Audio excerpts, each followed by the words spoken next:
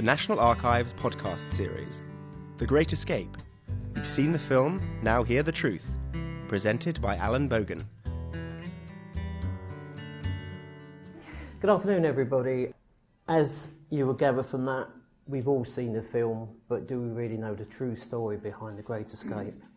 Hopefully today you'll be better informed when you leave here about what actually happened rather than the Hollywood version of what happened.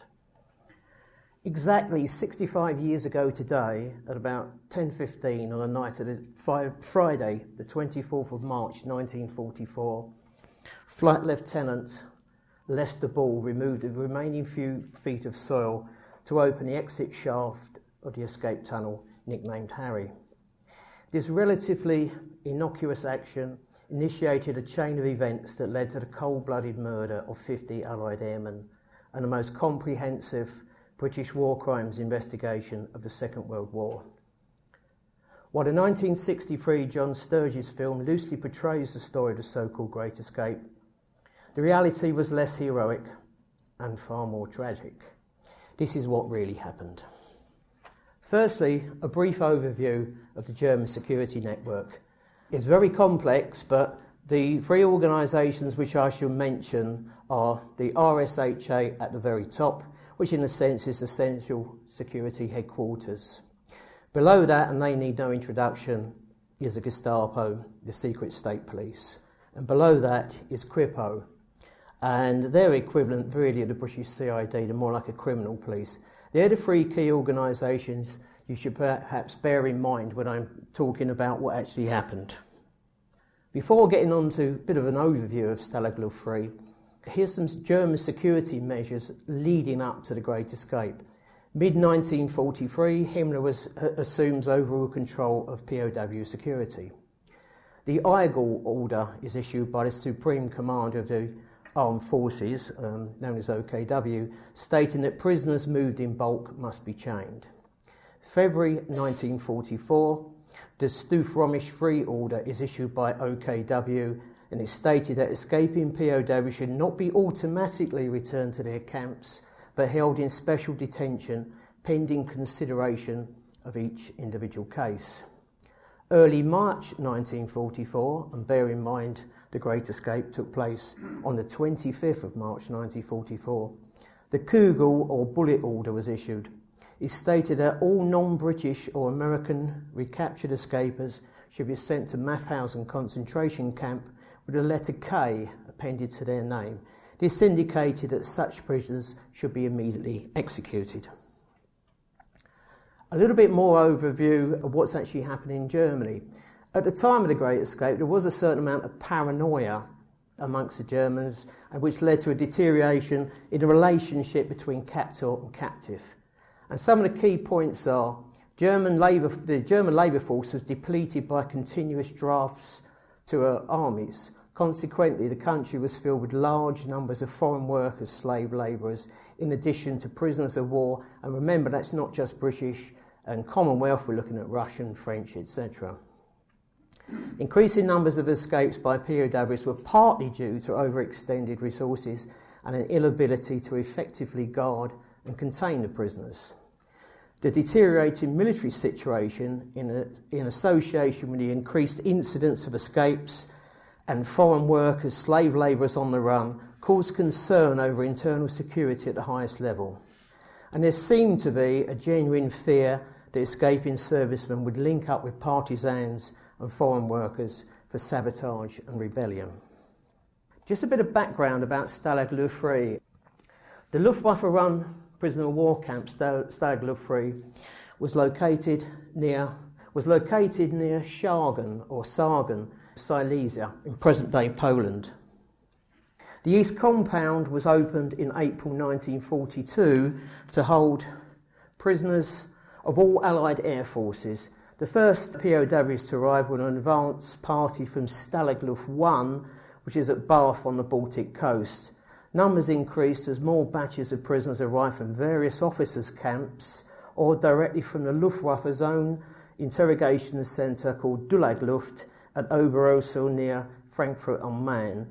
The camp was eventually divided into 5 compounds, east, centre, north, south, with an overflow camp situated at Belaria, some 5 kilometres west of Schagen. At the time of the Great Escape, Stalag Luft III's commander was Oberst or Colonel Friedrich Wilhelm von Lindener Wildau, but we'll just call him von Lindener in future.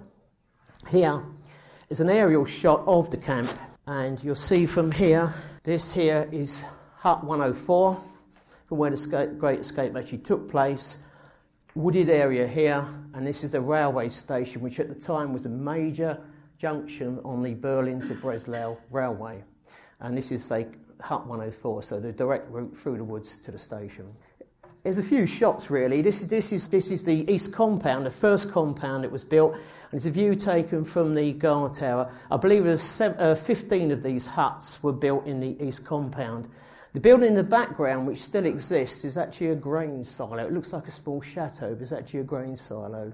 And a few more kind of images which very much reflect the traditional image of a prisoner of war camp.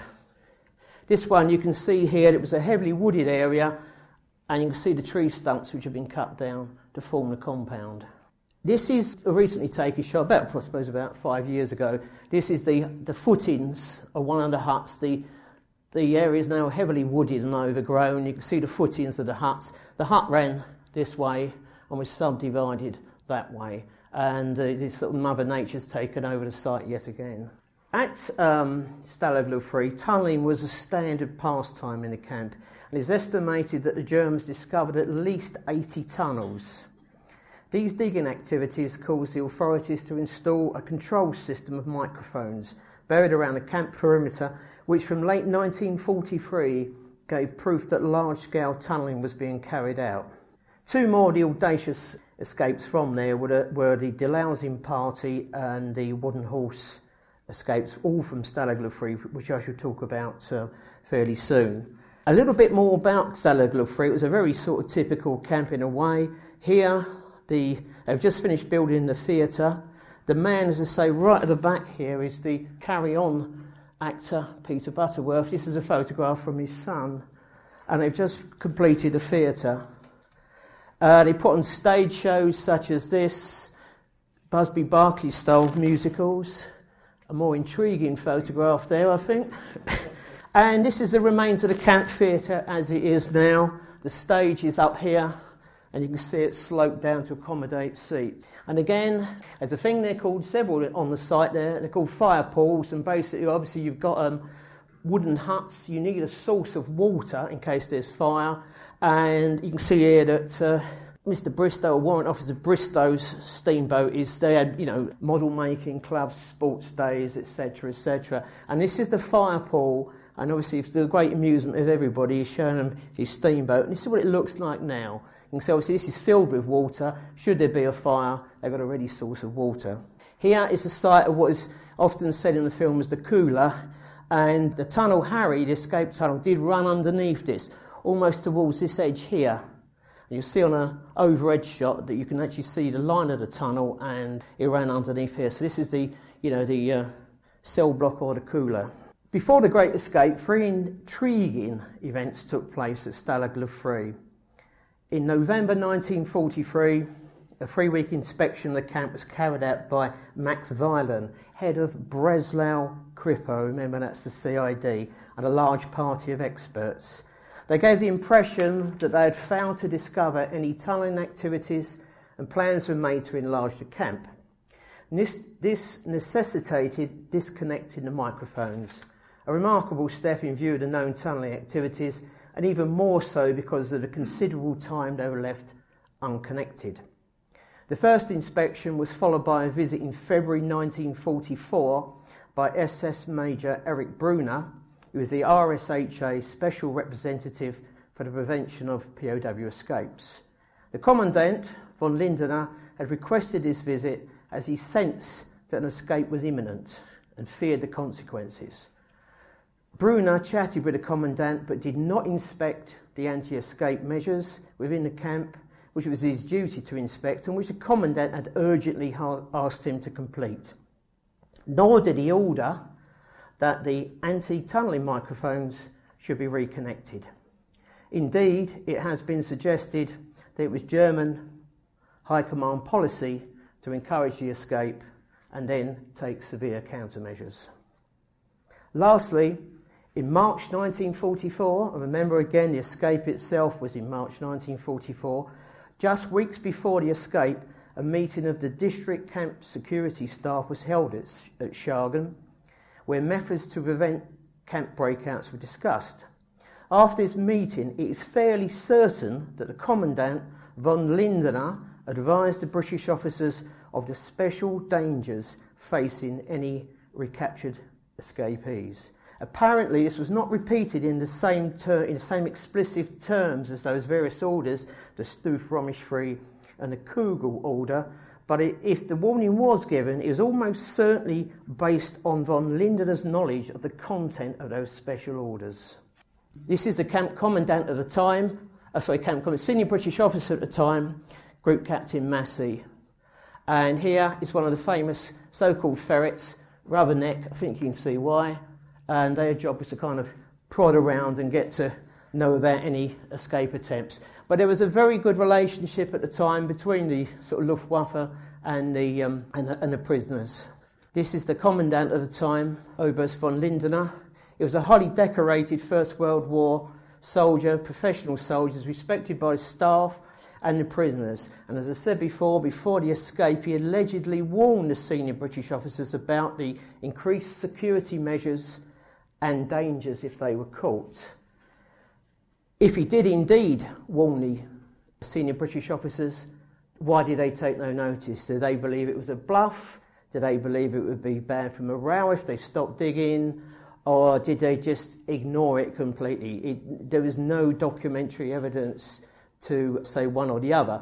But the documentary evidence points to the fact that he did, as far as possible, warn them that these harsh security measures were now in place. Pre the Great Escape, as I said before, there were a couple of other memorable escape attempts from Stalag Luft III. And if you look at these two men here, these were part of a delousing party escape. And what happened was, as you said there, the two men in the German Police Gazette photograph, which you just saw them, are these two men here. And they participated in the first mass escape attempt from Stalag Luft III in June 1943. A party of 27 men, escorted by two German-speaking POWs disguised as guards, were led out of the compound for delousing. Once outside, Welch and Morrison put on the uniforms of the bogus guards. They were captured at a local airfield when trying to start an aeroplane. Perhaps the inspiration for the James Garner and Donald Pleasant attempt to get away by aeroplane. But the Germans were very fond of taking photographs of recaptured escapers and the means to which they went to escape. So there was some kind of, in a sense, no hard feeling almost, you could say. But this is one of the earlier escape attempts. And of course, another one which a film's been made of, The Wooden Horse. And so on 29th of October 1943, after 114 days of tunnelling, airmen Eric Williams, Michael Codner and Oliver Philpott escaped via the Wooden Horse. This is obviously a frame from the film. All three reached Sweden and were repatriated back to Britain. They were the only men to make successful home runs from the East Compound. A home run it's generally agreed that a home run is when you actually escape from inside a camp and make your way home from inside a camp. It doesn't, in a sense, count if you're shot down and make your way home, very often with the help of an escape line, whatever. Home runs are really count for people who have actually escaped from inside a camp. We've done the German security measures. Tom, Dick and Harry. The North Compound was opened in late March 1943 and eventually held some 1,400 officers and 100 NCOs.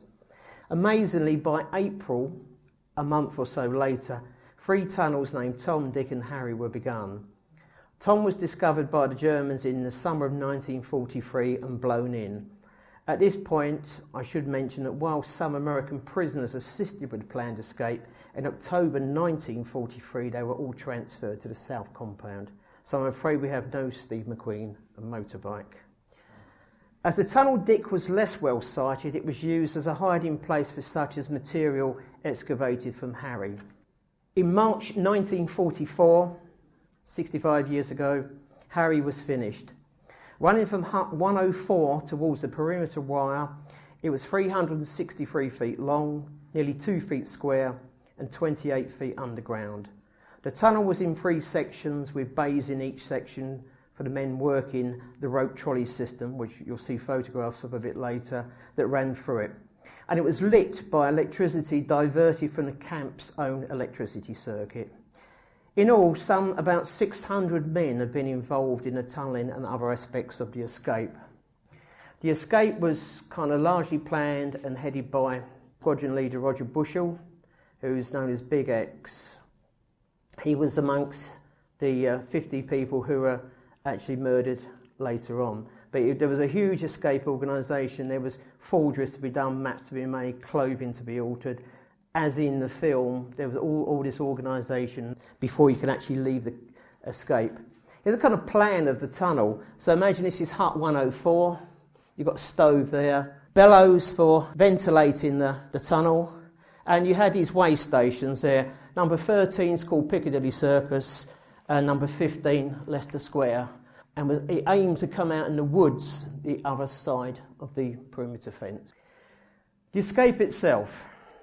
The escape took place on the nights of the 24th, 25th of March, exactly 65 years ago today. The weather was extremely cold, and on the higher ground to the south, snow lay up to 6 inches deep. It was planned at least 200 men would escape during the hours of darkness. Due to a miscalculation by the surveyors, while the tunnel emerged outside the perimeter fence, it was some way short of the tree line beyond, leaving an expanse of open ground to be crossed. So when Lester Ball opened up the tunnel, looked out, they weren't in the trees. There was a gap of open ground to be covered. And so you can see the various dotted lines of where the tunnel lines were, and you can see that Harry went right by the cooler there and right out into the woods. That was the theory. It was going to land up in the woods, but it fell short of the tree line. Those at the head of the tunnel had a quick rethink, and it was decided to tie a rope to the end of the exit ladder and run it into the woods. There, a man acting as a controller would watch the sentries and give a couple of tugs on the rope when it was safe to emerge.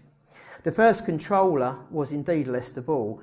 After seeing some 20 men clear, his place was taken by someone else, and Ball was then free to make his own escape. The last controller was Flight Lieutenant Roy Langlois, who was 60th through the tunnel. He was to stay in place in the trees until escaper number 80 had emerged, but he was among the 4 that were captured near the tunnel's exit. An apparent misfortune that may well have saved all their lives. It's hard to know. Those chosen to escape first were German speakers. The remainder had been decided by ballot.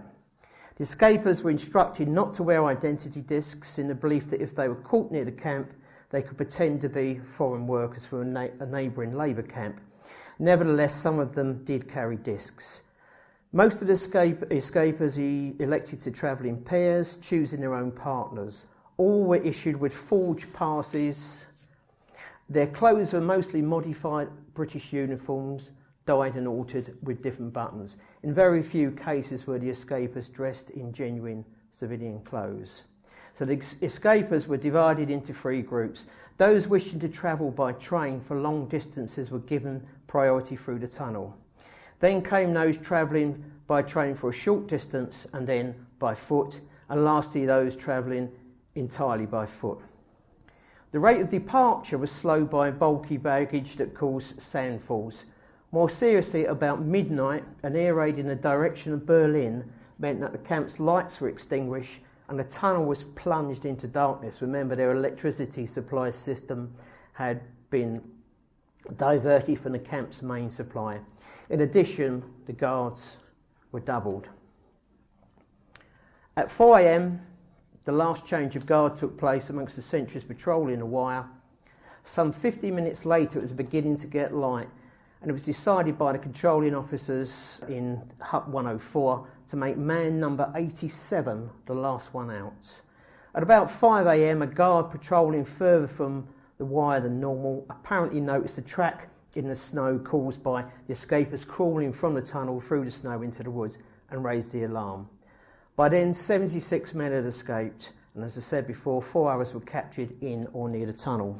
These are some photographs from Stalag Luft III.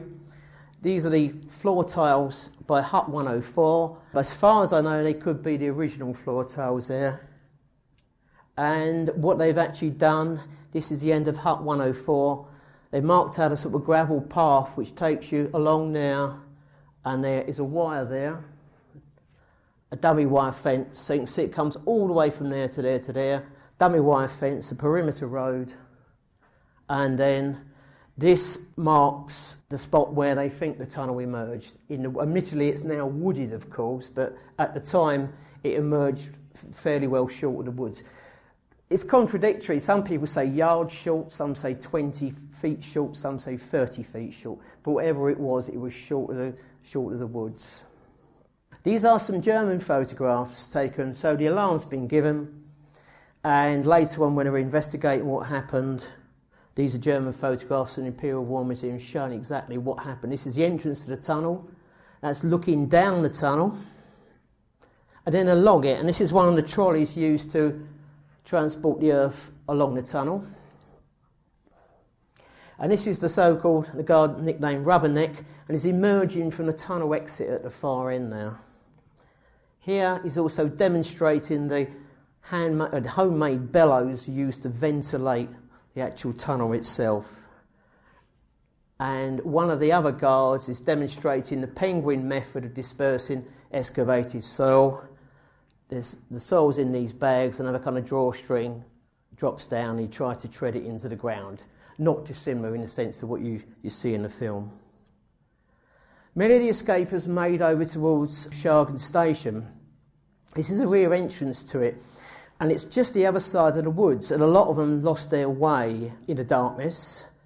An air raid was going on, trains were cancelled late, etc. And two of the escapers report that sort of local air raid warden made them go into the air raid shelter. You can't be running around when there's an air raid on, go into the air raid shelter. And down here, these are right at the far end there, is a World War II air raid shelter through that door there. And there's the steps up to Schagen Station. This is what it looks like now. As I said, it was once a busy junction on the main line between Berlin and Breslau. It's now a bit of a backwater, and when you look at the timetable, it's probably only about a dozen trains a day. The back way into the station would have been just behind this. This is a water tower for locomotives. It was just behind there. Interestingly enough, what I find somewhat bizarre is that they've discovered the tunnel. They know there's been a huge breakout, but they did not dispatch. There's no evidence anywhere that the camp commandant or any officials dispatched guards to the station. Surely, to my mind, one of the obvious things, and there are a few contentious issues when it comes to this particular incident. I do not understand why, when you've got a railway station, perhaps, I don't know, a few kilometres away, you didn't get a truckload of guards and dispatch them to the station. There's no evidence that ever happened. Planning the murders. The machinations, so these 76 men have got out, they've dispersed to all points of the compass. You can think they've got north, south, east and west. The machinations behind the planning of the murders are far too complex to discuss today, but it can be summarised to provide very much an overview. The German authorities did not have a clear picture of the situation until Sunday the 26th of March. So remember, the escape took place on Friday the 24th, when a conference was held at Berchtesgaden. Amongst those present were Hitler, Himmler, Keitel and possibly Ribbentrop and others. Predictably somewhat, Hitler flew into a rage and demanded the death of all the recaptured escapers. Goering, amongst others, counselled against this, and after further discussions the number was fixed at 50. Operational instructions, known as the Schagen Order, were sent by top-secret teleprinter to all Gestapo and Kripo regional headquarters. Those who saw this message recalled that it read something along the lines of, "The frequent mass escapes of officer prisoners constitute a real danger to the security of the state. I am disappointed by the inefficient security measures in various prisoner of war camps. The Führer has ordered that as a deterrent, more than half of the escaped officers will be shot. The recaptured officers will be handed over to Amt 4 for interrogation. After interrogation, which is, Amt 4 must be Kripo. After interrogation, the officers will be transferred to their original camps and will be shot on the way. The reason for the shooting will be given as shot whilst trying to escape or shot whilst resisting, so that nothing can be proved at a future date. Prominent persons will be exempted. Their names will be reported to me, i.e. Himmler, and my decision will be awaited whether the same course of action will be taken. So Kripo were responsible for apprehending the escapers. As soon as men were recaptured, this was reported to the Central Security Office in Berlin, RSHA. Kripo headquarters in Berlin then instructed its regional officers that the prisoners were to be handed over to the local Gestapo. In turn, Gestapo headquarters in Berlin issued orders to the regional offices to take over a certain number of enemy prisoners of war from Kripo, who were to be shot and afterwards to report the killings to Berlin. The first localised action was taken by the head of Breslau Kripo, Max Weiland, in whose administrative area the escape had occurred. He initially ordered a Kriegsfahndung, which is a general war search, but when the size of the breakout was realised, this was raised to a higher state of alert known as a Grossfahndung. This was a nationwide hue and cry, meaning that every policeman and every quasi-policeman in Germany and occupied Europe had the task of looking for escaped officers, whose photographs were published in the German Police Gazette. Saw an example of that earlier with Welsh and Morrison, the two men who eventually tried to escape dressed as Luftwaffe and tried to actually start up a plane before escaping. The thing about a Grossfahndung was it not only involved the mobilisation of all branches of the police, including all auxiliaries and party formations of affiliated organisations, and whatever units of the Wehrmacht that could be mustered, but they actively interfered with almost every aspect of normal activity in Germany. To illustrate the scope of the security problem as well as the intensity of a search of this kind, the results of the first Grossfahndung, conducted in Germany from the 6th to 20th of March 1943, a year beforehand, is informative. The escape of 43 British and Dominion airmen from a camp near Posen occasioned the search. But the arrests included the following: escaped prisoners of war 809, foreign workers who had left their assigned workplaces 8,281, other persons wanted by the police 4,825, making a total of 13,915. What is curious is that there is no documentary evidence that the Grossfahndung of March 1944, soon after the Great Escape, recaptured any persons other than the escaped POWs from Stalag Luft III. There was a selection process. So you have a number of men, but Hitler said, well, we need to, execute them all. It was agreed that the number would be 50. On March the 28th, this man here, Arthur Niebuhr, he was head of Kripo in Berlin, began to select the men to be murdered using their personal file cards. Each prisoner of war had a file card, photograph, and they were held in a camp. But anybody in the army above the rank of colonel and all RAF personnel, there was another copy of that in Berlin. So there's a copy of the camp, but a second copy in Berlin. So Arthur Niebuhr began to select the men using their personal file cards. They included a photograph, personal information, detailed of previous escape attempts. The selection process is somewhat contradicted by various different statements, but it seems in some cases Niebuhr gave instructions to Kripo chiefs that certain prisoners were to be sent on to named POW or concentration camps under Kripo escort.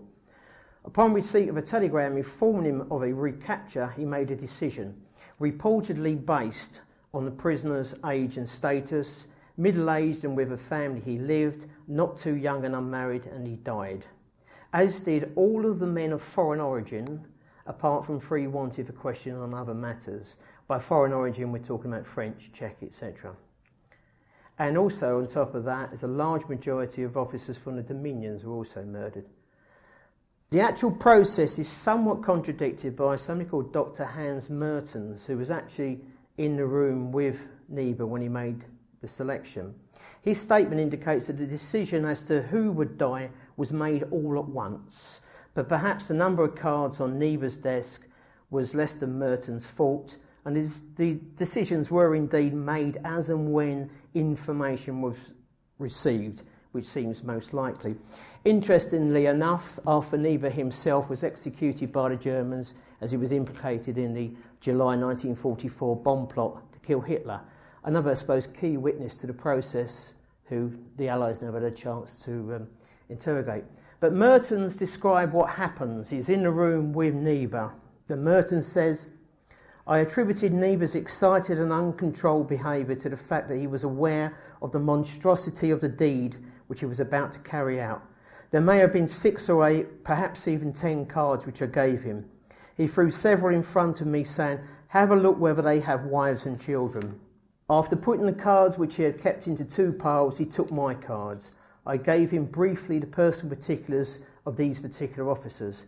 I cannot remember the names of any. I remember, however, that Niebuhr said in one case, 'He is for it.'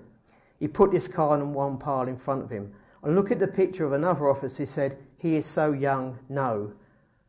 This card was put into another pile. On viewing another card, he said, 'Children, no,' and put it on the first stack.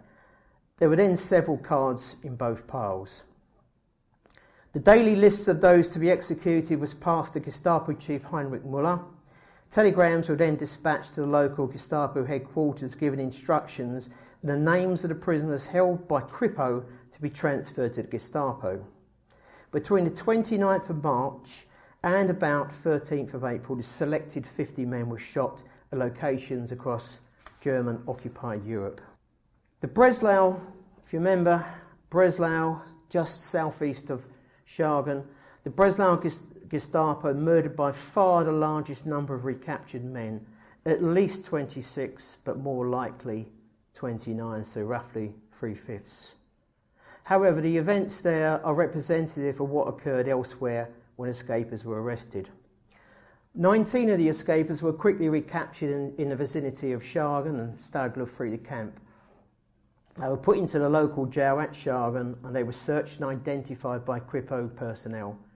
During the evening of Sunday the 26th, all 19 were transferred to the old civil prison at Görlitz, and it's still there. In front here is a courthouse.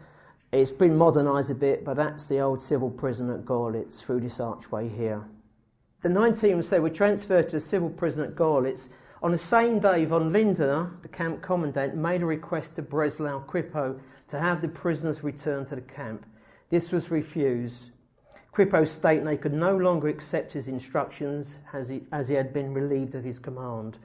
Over the following days, another 16 recaptured escapers were taken to Görlitz prison, bringing the total recaptured escapers to 35. A lot of the survivors say that they were taken to number 31 Augustenstrasse, which is still there. And I think it's quite ironic that above the door there you have Salve, sort of basically a welcome. And this is the building itself. The Gestapo are housed on the first floor of 31 Augustenstrasse. In Breslau, on the Tuesday the 28th of March, Max Weiland instructed senior Gestapo officer Dr. Wilhelm Sharpwinkel, a person you will hear of again, to form an execution squad and appoint a leader. The man chosen was Gestapo Criminal Obersecretär Lux, L-U-X.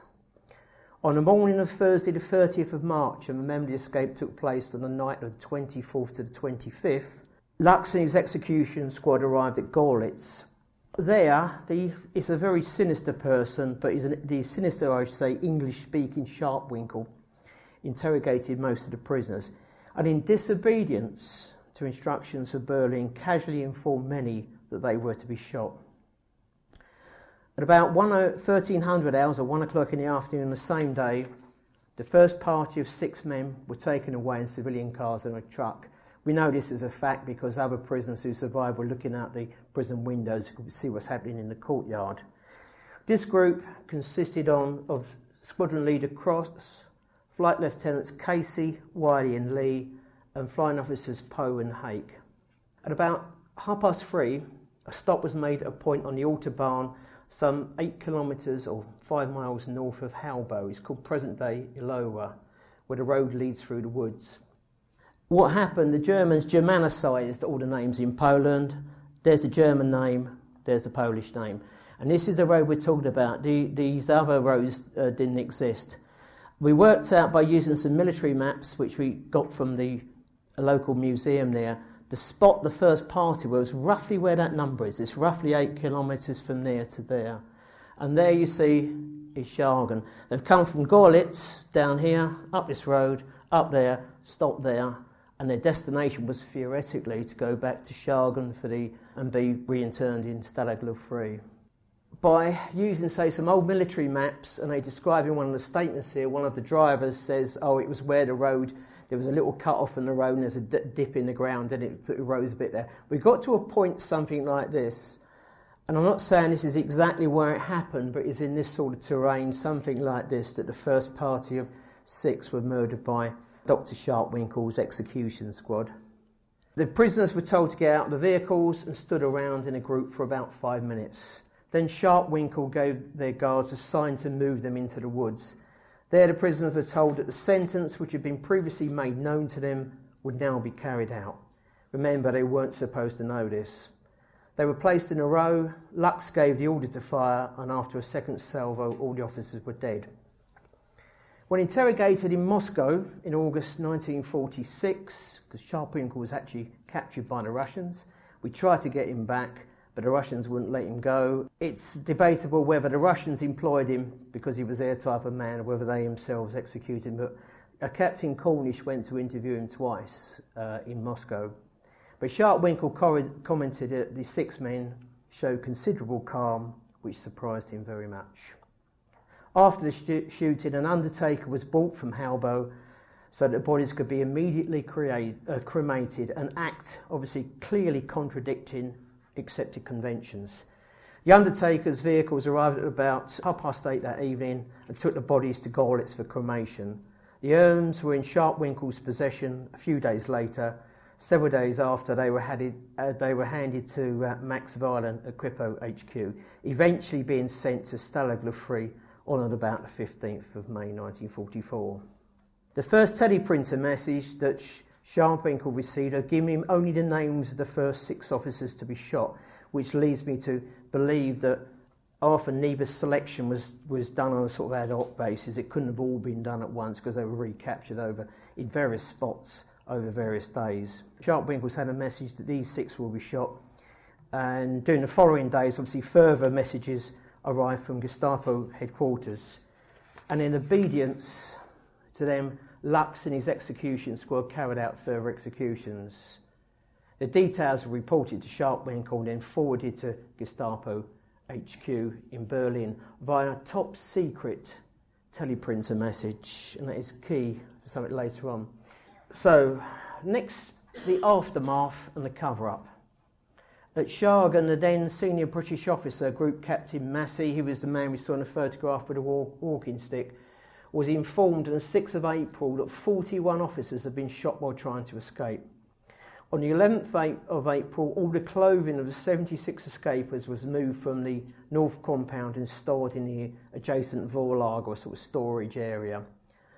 On the same day, this is the 11th of April, Massey left Schargen on the first stage of his repatriation back to England due to ill health. Purely by coincidence, he had been selected for repatriation by a travelling medical board sometime beforehand. So the Germans didn't actually stop him coming back to this country, at least the Luftwaffe didn't anyway. On the 17th of April, Gabriel Neville of the Swiss Protecting Power paid a routine visit to Stalag Luft III, which the German authorities again decided not to stop. The new senior British officer, Group Captain Wilson, gave Neville a full report of recent events. Indeed, in July 1944, Wilson held a court of inquiry in the camp to investigate the incident, which those escapers who had been returned to the camp gave evidence. In the outside world, on the 19th of May, the British Foreign Secretary Anthony Eden made a statement to the House of Commons informing that he had received information from the protecting power that 46 officers of the RAF, Dominion and Allied Air Forces had been shot after a mass escape from Stalag Luft III.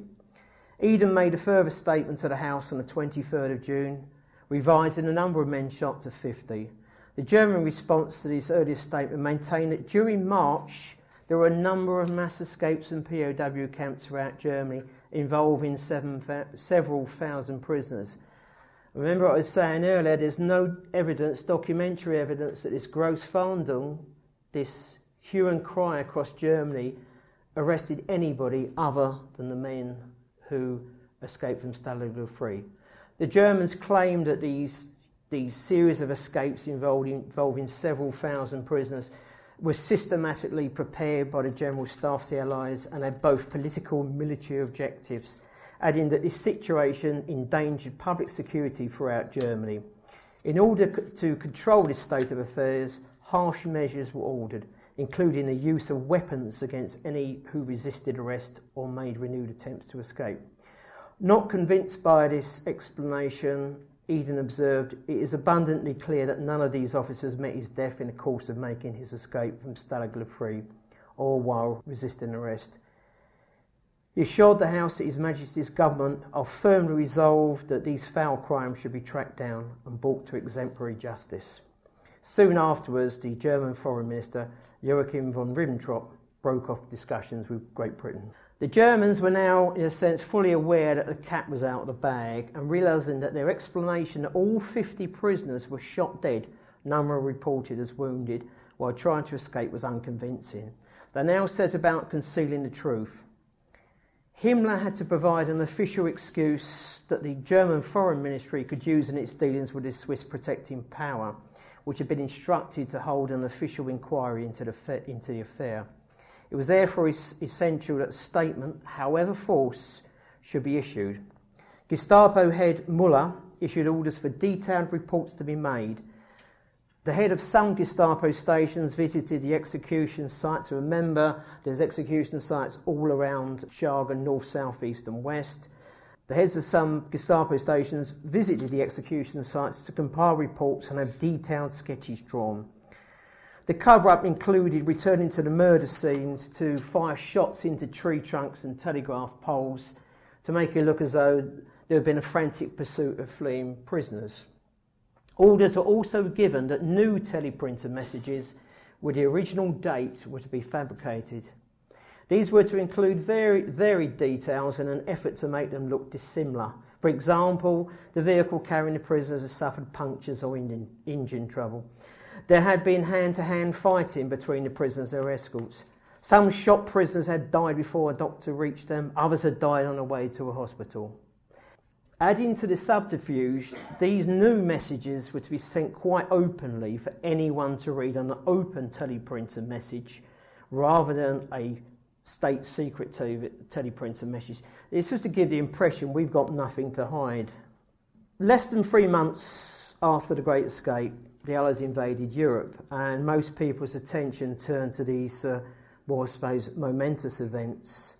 For some time after the German surrender, the British authorities were uncertain as to where to place responsibility for the murders. But a gradual accumulation of evidence appeared to clear the Luftwaffe. Eventually, 17 months after the murders, orders were given to the Royal Air Force to seek out an unknown number of murderers. They faced the enormous task given the chaos in post-war Europe, the vast territory to be covered, the millions of displaced persons crisscrossing Europe, and no less the fact that the perpetrators belonged to organisations, the Gestapo and Kripo, that in the wake of Germany's collapse had provided its members with false identities and forged documentation. The RAF Special Investigation Branch team assigned to this task consisted of just 5 officers and 14 NCOs, and was led by Wing Commander Wilfred Bowes and Squadron Leader Francis McKenna. It was active for 3 years, and by painstakingly travelling across Europe and interviewing countless people, it gathered enough evidence to identify the culprits. Many of these were flown to England, interrogated by Lieutenant Colonel Scotland at London District Cage, which is in Kensington Palace Gardens. Many high-ranking Germans and war criminals were flown into London and interrogated actually at the London District Cage. During the course of their investigations, they came across these 4 photographs of Kripo. This is in the Kiel area. These are 4 of the actual escapers, and they've used these cars. And what is somewhat bizarre is the other side. These have been recycled. There's something on the other side, something kind of quite banal on the other side there, and they've reused them. And these photographs have been taken basically the day that they were captured in the Kripo offices, and these 4 men were then taken out and murdered by Kiel Gestapo. Soon after, in late July 1944, this poster appeared in prison and war camps.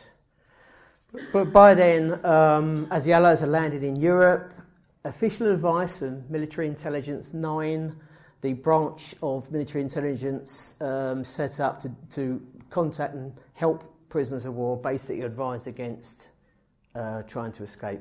And the prisoner's own judgment was that it was safer to stay put and await liberation. But this is to all prisoners, escape is no longer a sport.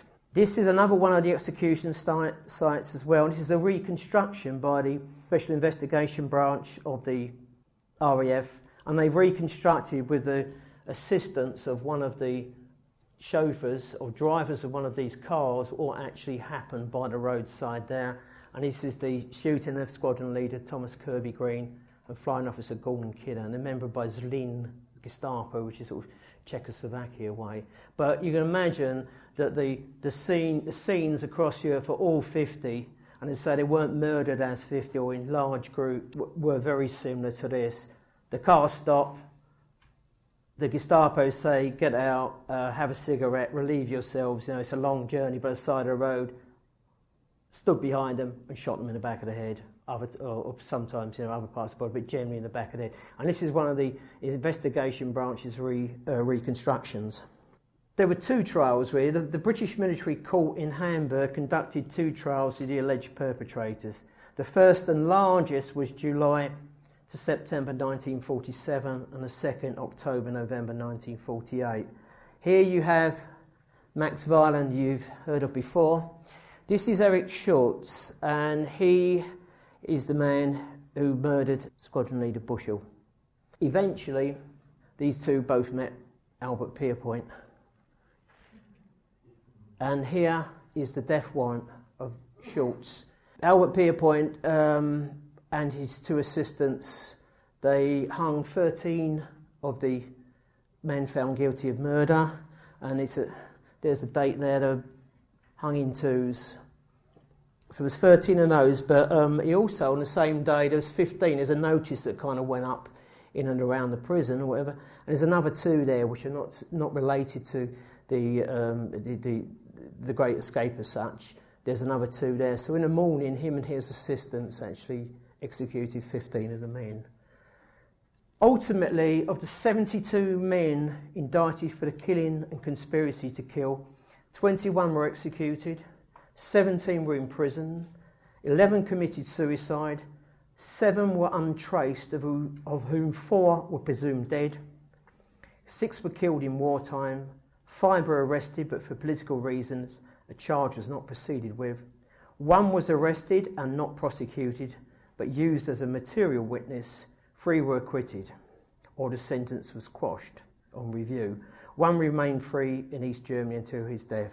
Here's the nationalities of the 50 murdered men. Obviously, right across the Dominions, French, Greek, all the Allied forces in a sense. Outside, I suppose you can say the Americans are virtually represented there.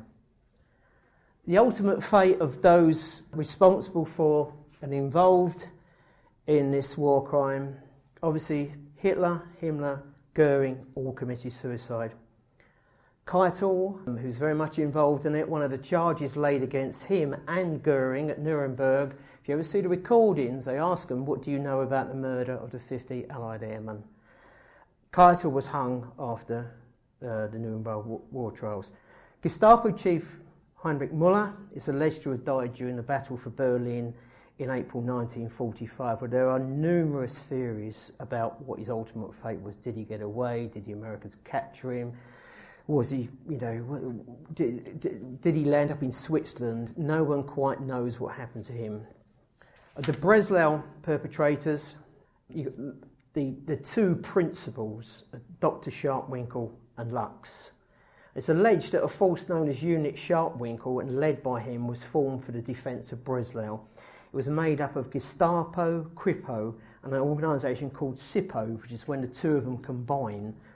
After the capitulation of Breslau, Russian officers acting upon information arrested a wounded German officer in a hospital masquerading as a Lieutenant Hagemann, who was in fact Sharpwinkle.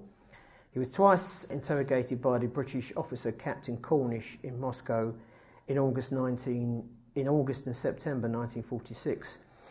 Although there were several Foreign Office requests asking for his extradition from Russia, his ultimate fate is unknown. Sharpwinkle was reported dead by the Russians on the 17th of October 1947. However, he may have been given some position suited to his temperament in the Soviet Security Service administration. It's alleged that Lux, who led the execution squad from Breslau, died in the fighting in and around that city when he was a member of Sharpwinkle's detachment. A memorial to the 50 men was built by the Stalag Luft prisoners in July 1944 with the camp commandant's permission. Von Lindener and various others were charged by the German authorities. Von Lindener, it seems, had a year's called fortress confinement, and after the war he was held by the British for a couple of years, but a lot of the ex-prisoners there did speak up for him, and they had, I think the Luftwaffe were quite ashamed of what had happened. The urns containing the ashes of the airmen were originally entombed here, but after the war these were transferred to Poznan Military Cemetery. Hopefully, next time you see the film, The Great Escape, be through perhaps more knowledgeable eyes and with greater respect for 50 brave and resourceful men who met tragic deaths. Thank you.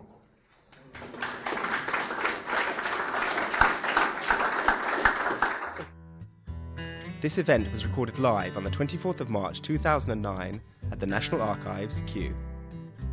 This podcast is copyright to the National Archives. All rights reserved.